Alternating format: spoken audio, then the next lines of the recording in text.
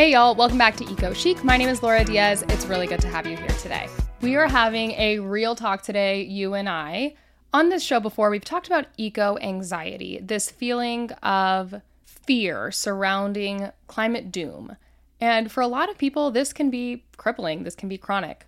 Dealing with eco-anxiety is no joke, and I'm going to go ahead and link in the show notes some resources, some previous episodes where we've talked about eco-anxiety and spoken with really brilliant experts around living and dealing with this fear of climate doom. But the ugly stepsister of eco-anxiety is eco-guilt, and that's what I want to talk about today. Eco-guilt is a special type of guilt that arises when you feel like you haven't met your personal standards or societal standards for your environmental behavior. You feel guilty because you are not buying the sustainable product. You feel guilty because you are not taking the sustainable transportation option. You feel like there is a level of failure in how you are interacting with the environment day to day. Eco-guilt is an especially nasty feeling because you're measuring yourself against standards that are relatively superficial. You are the one that's deciding what is sustainable enough, or your community is deciding what is the right environmental thing to do. And if anyone understands eco-guilt, I promise it is me. I have gone through the ups and downs of what it means to be a true, honest, good environmentalist. And if I've learned anything in this sustainability journey in the last few years, I want to share this sentiment with you. There is a point where you need to give yourself grace and step back. There's a point where you have to allow yourself to indulge, for lack of a better word. It is not all on you. I think the issue with eco-anxiety and eco-guilt paired is this sense of personal responsibility. And I think personal action is really important. There is a conversation that comes up all the time in this environmental space of personal action versus collective action. Personal action being what you and I are doing, again, those sustainable transportation options, opting for the more climate-conscious product, whatever that may mean. And collective action is things like policy change. It's things like community-level climate commitments. It's things like corporations taking sustainability seriously. And when you think about scale, it's definitely easy to say that collective action is more important. However, I want to advocate for both. I think that there is space for both, and I think that personal action very severely informs that collective action. So if we have a community of folks that are really passionate about creating an ultra-low waste community, folks who are advocating for recycling and composting programs and community-level e-waste recycling events, who is that collective electing? Those personal choices add up to a collective choice, a collective decision, a pressure on a body of local politics, a body of a corporation.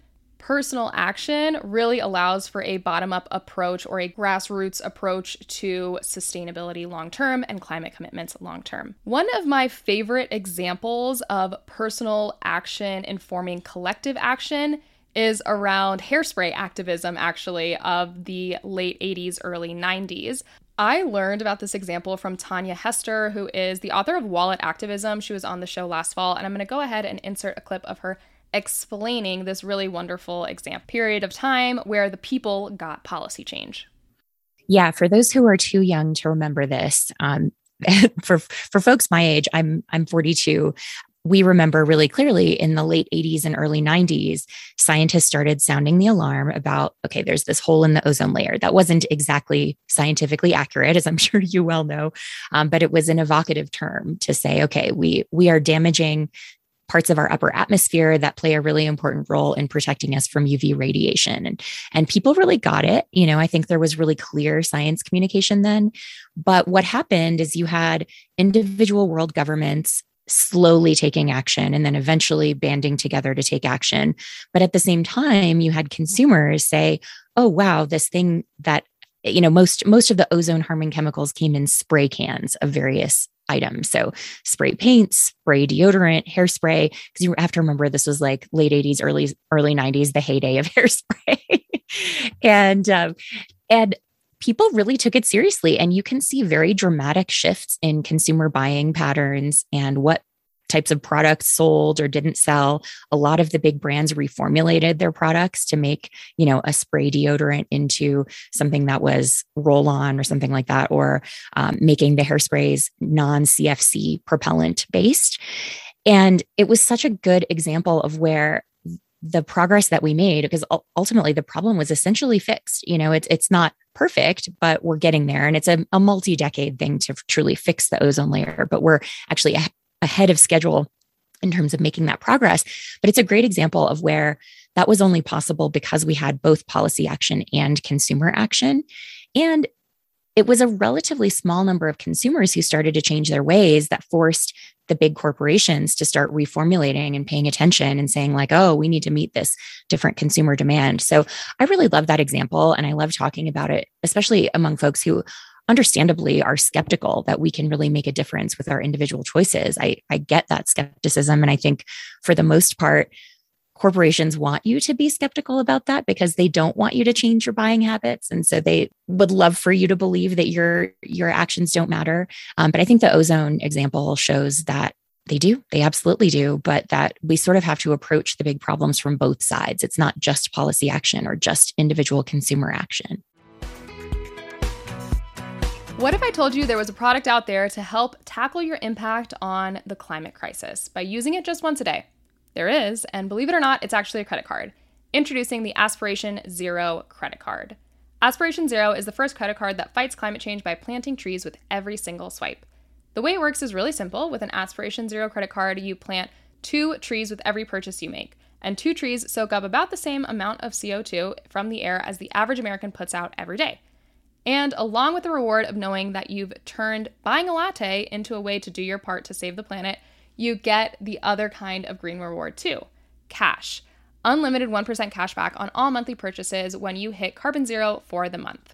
I've worked with Aspiration before. I've talked about them before. I've talked about divesting and big banks before. And I really believe in the Aspiration model. So I encourage you to check them out.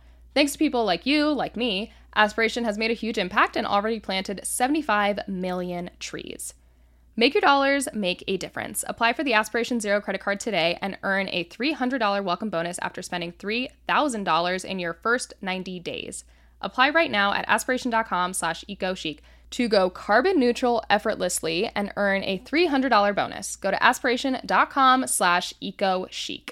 The Aspiration Zero MasterCard is issued by Beneficial State Bank, pursuant to license by MasterCard International Incorporated. Good credit required. Terms and conditions apply. The link will be in the show notes. If collective action and personal action are both just as important in seeing climate solutions come to fruition, what does that mean for your eco-guilt? I'm not going to tell you it doesn't matter, because eco-guilt, to some extent, is a motivator. It helps you make those choices day to day. It's you choosing to be the best, most environmentally conscious version of yourself and really speaking your values into existence. But recognizing that collective action is just as important as personal action and vice versa means that there's also a limit to your eco-guilt, or perhaps you should self-inflict a limit to this eco-guilt. I know that's easier said than done, and a lot of eco-guilt is perhaps because you feel like the folks around you aren't making the quote-unquote right choices for the environment. Perhaps you feel like you're making up for something else or someone else. But self-inflicting a boundary around eco-guilt and self-imposing these limits of where your environmentalism stops, so to speak, is going to be important for your mental health. We can't do it all, and we're never going to win, and there's never a point where your eco-guilt is satisfied. You feel like you are the perfect environmentalist and you've done everything that there is to do. There's not really anything you can do to alleviate those feelings of guilt and anxiety when it comes to these, again, self-inflicted, self-defined standards for environmental goodness. There is a level of awareness and comfort that you have to come to, and I know, again, easier said than done, but there's a point where you have to say, I have done enough. I've done my research on this company and I am buying this product in good faith. I've done everything I can to encourage my local politics to do X, Y, and Z, and I am going to continue doing my own thing or doing what I can, given the constraints of my community. There's something very preachy about saying give yourself grace when it comes to environmentalism, But I kind of like to relate this environmental goodness or these standards that we self-inflict to the Maslow's hierarchy of needs. There's a point where you have to reach this enlightenment where you say, I get it, I know I've done enough, I know that I'm good enough, and I'm at peace with it. And if someone out there is like, Laura, what are you talking about? We're not doing enough. The climate commitments that we have made are just not going to be met. 2.5 degrees C is around the corner. And my friends, I get it. I think about climate change all day, every day. I have these feelings of eco-guilt and eco-anxiety. But let me tell you, my life got exponentially better when I came to peace with what my personal actions meant for the larger picture of the climate crisis. I'm not saying give up. I'm not saying stop doing what you're doing. I'm telling you that you are doing a great job and progress over perfection every day. A little bit of pressure is good. A little bit of pressure motivates you to do better. But where we are now, where you are now, I promise you're doing the best that you can possibly be doing, given the information, given the constraints, given everything that you have going on. Let's keep in mind you also have X amount of energy to dedicate to the climate crisis. And if all of that is going into guilt and your personal choice, and let's say you are someone that's really leaning into this situation of eco-guilt and doing the most that you can because you feel like folks around you aren't doing what they should be doing. Can you allot some of that energy to educating those people? Can you allot some of that energy to the smaller motivations around, again, local politics, getting folks involved in a community group where perhaps sustainability isn't the main focus, but it's something that you can weave into the conversation? How can you lean into your other habits and your other hobbies and the other things in your life that bring you joy and just slowly start reassigning some of the energy you put into your eco-guilt? I'm obviously not a therapist or a psychologist or an expert on eco-guilt in any space, but I do live with this. I do host this show. I do work in this space. And I really have come to realize that the more and more we speak about these feelings and the more and more we are upfront and transparent about our emotions around the climate crisis, the more validated they are and also the more at peace we will be with them. Self-enlightenment really comes with that community enlightenment. And I think that goes back very full circle, that personal action is just as important as that collective action. You are not the only person that's feeling this eco-guilt or this eco-anxiety. You are not the only person that wants to do something more about it. And you're also not the only person that deserves some peace around the subject. Talk to your friends, talk to your neighbors, but also give yourself some grace. Say, it's okay if every once in a while I produce some trash. It's okay if I take an extra flight than I was anticipating this year. It's not always going to be the perfect solution, and there's, again, really no such thing as a perfect environmentalist. I am a big believer that progress is where my happiness comes from on a personal level. I want to know that I am learning and growing, and the only way that I can do that in my environmental space is by giving myself that grace and saying, you're doing great, patting myself on the back, and growing little by little. Again, progress over perfection. I hope you enjoyed this episode. I hope it brought you some clarity, some peace, and I hope it felt like a warm hug because I've been really excited to talk about this with y'all. If you did, give this episode a thumbs up. You can share it on your Instagram story. I am all over social media. All my links are in the show notes. So Instagram, TikTok, my email is down there if you ever have a suggestion for an episode or a guest or something you'd like to learn about. I always like to know what you want to hear. With that, thanks so much for tuning in, and I will talk to you next week. Love ya.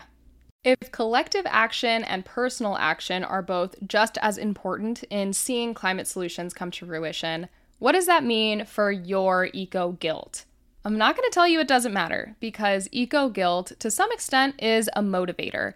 It helps you make those choices day to day. It's you choosing to be the best, most environmentally conscious version of yourself and really speaking your values into existence.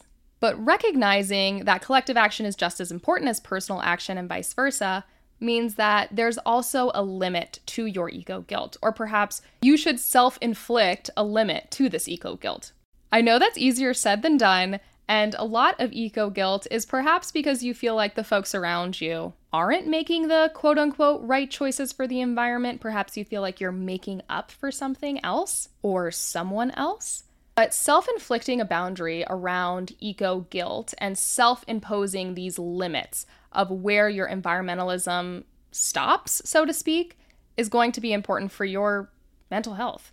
We can't do it all, and we're never going to win. And there's never a point where your eco-guilt is satisfied. You feel like you are the perfect environmentalist and you've done everything that there is to do. There's not really anything you can do to alleviate those feelings of guilt and anxiety when it comes to these, again, self-inflicted, self-defined standards for environmental goodness.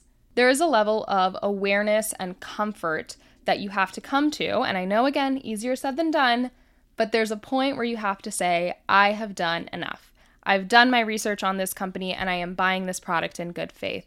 I've done everything I can to encourage my local politics to do X, Y, and Z, and I am going to continue doing my own thing or doing what I can, given the constraints of my community. There's something very preachy about saying give yourself grace when it comes to environmentalism, but I kind of like to relate this environmental goodness or these standards that we self-inflict to the Maslow's hierarchy of needs. There's a point where you have to reach this enlightenment where you say, I get it, I know I've done enough, I know that I'm good enough, and I'm at peace with it. And if someone out there is like, Laura, what are you talking about? We're not doing enough. The climate commitments that we have made are just not going to be met. 2.5 degrees C is around the corner. And my friends, I get it. I think about climate change all day, every day. I have these feelings of eco-guilt and eco-anxiety. But let me tell you, my life got exponentially better when I came to peace with what my personal actions meant for the larger picture of the climate crisis. I'm not saying give up. I'm not saying stop doing what you're doing. I'm telling you that you are doing a great job and progress over perfection every day. A little bit of pressure is good. A little bit of pressure motivates you to do better. But where we are now, where you are now, I promise you're doing the best that you can possibly be doing, given the information, given the constraints, given everything that you have going on. Let's keep in mind you also have X amount of energy to dedicate to the climate crisis. And if all of that is going into guilt and your personal choice, and let's say you are someone that's really leaning into this situation of eco-guilt and doing the most that you can because you feel like folks around you aren't doing what they should be doing. Can you allot some of that energy to educating those people? Can you allot some of that energy to the smaller motivations around, again, local politics, getting folks involved in a community group where perhaps sustainability isn't the main focus, but it's something that you can weave into the conversation? How can you lean into your other habits and your other hobbies and the other things in your life that bring you joy and just slowly start reassigning some of the energy you put into your eco-guilt? I'm obviously not a therapist or a psychologist or an expert on eco-guilt in any space, but I do live with this, I do host this show, I do work in this space, and I really have come to realize that the more and more we speak about these feelings and the more and more we are upfront and transparent about our emotions around the climate crisis, the more validated they are and also the more at peace we will be with them. Self-enlightenment really comes with that community enlightenment. And I think that goes back very full circle, that personal action is just as important as that collective action. You are not the only person that's feeling this eco-guilt or this eco-anxiety. You are not the only person that wants to do something more about it. And you're also not the only person that deserves some peace around the subject. Talk to your friends, talk to your neighbors, but also give yourself some grace. Say, it's okay if every once in a while I produce some trash. It's okay if I take an extra flight than I was anticipating this year. It's not always going to be the perfect solution, and there's, again, really no such thing as a perfect environmentalist. I am a big believer that progress is where my happiness comes from on a personal level. I want to know that I am learning and growing, and the only way that I can do that in my environmental space is by giving myself that grace and saying, you're doing great, patting myself on the back, and growing little by little. Again, progress over perfection. I hope you enjoyed this episode. I hope it brought you some clarity, some peace, and I hope it felt like a warm hug because I've been really excited to talk about this with y'all. If you did, give this episode a thumbs up. You can share it on your Instagram story. I am all over social media. All my links are in the show notes. So Instagram, TikTok, my email is down there if you ever have a suggestion for an episode or a guest or something you'd like to learn about. I always like to know what you want to hear. With that, thanks so much for tuning in, and I will talk to you next week. Love ya.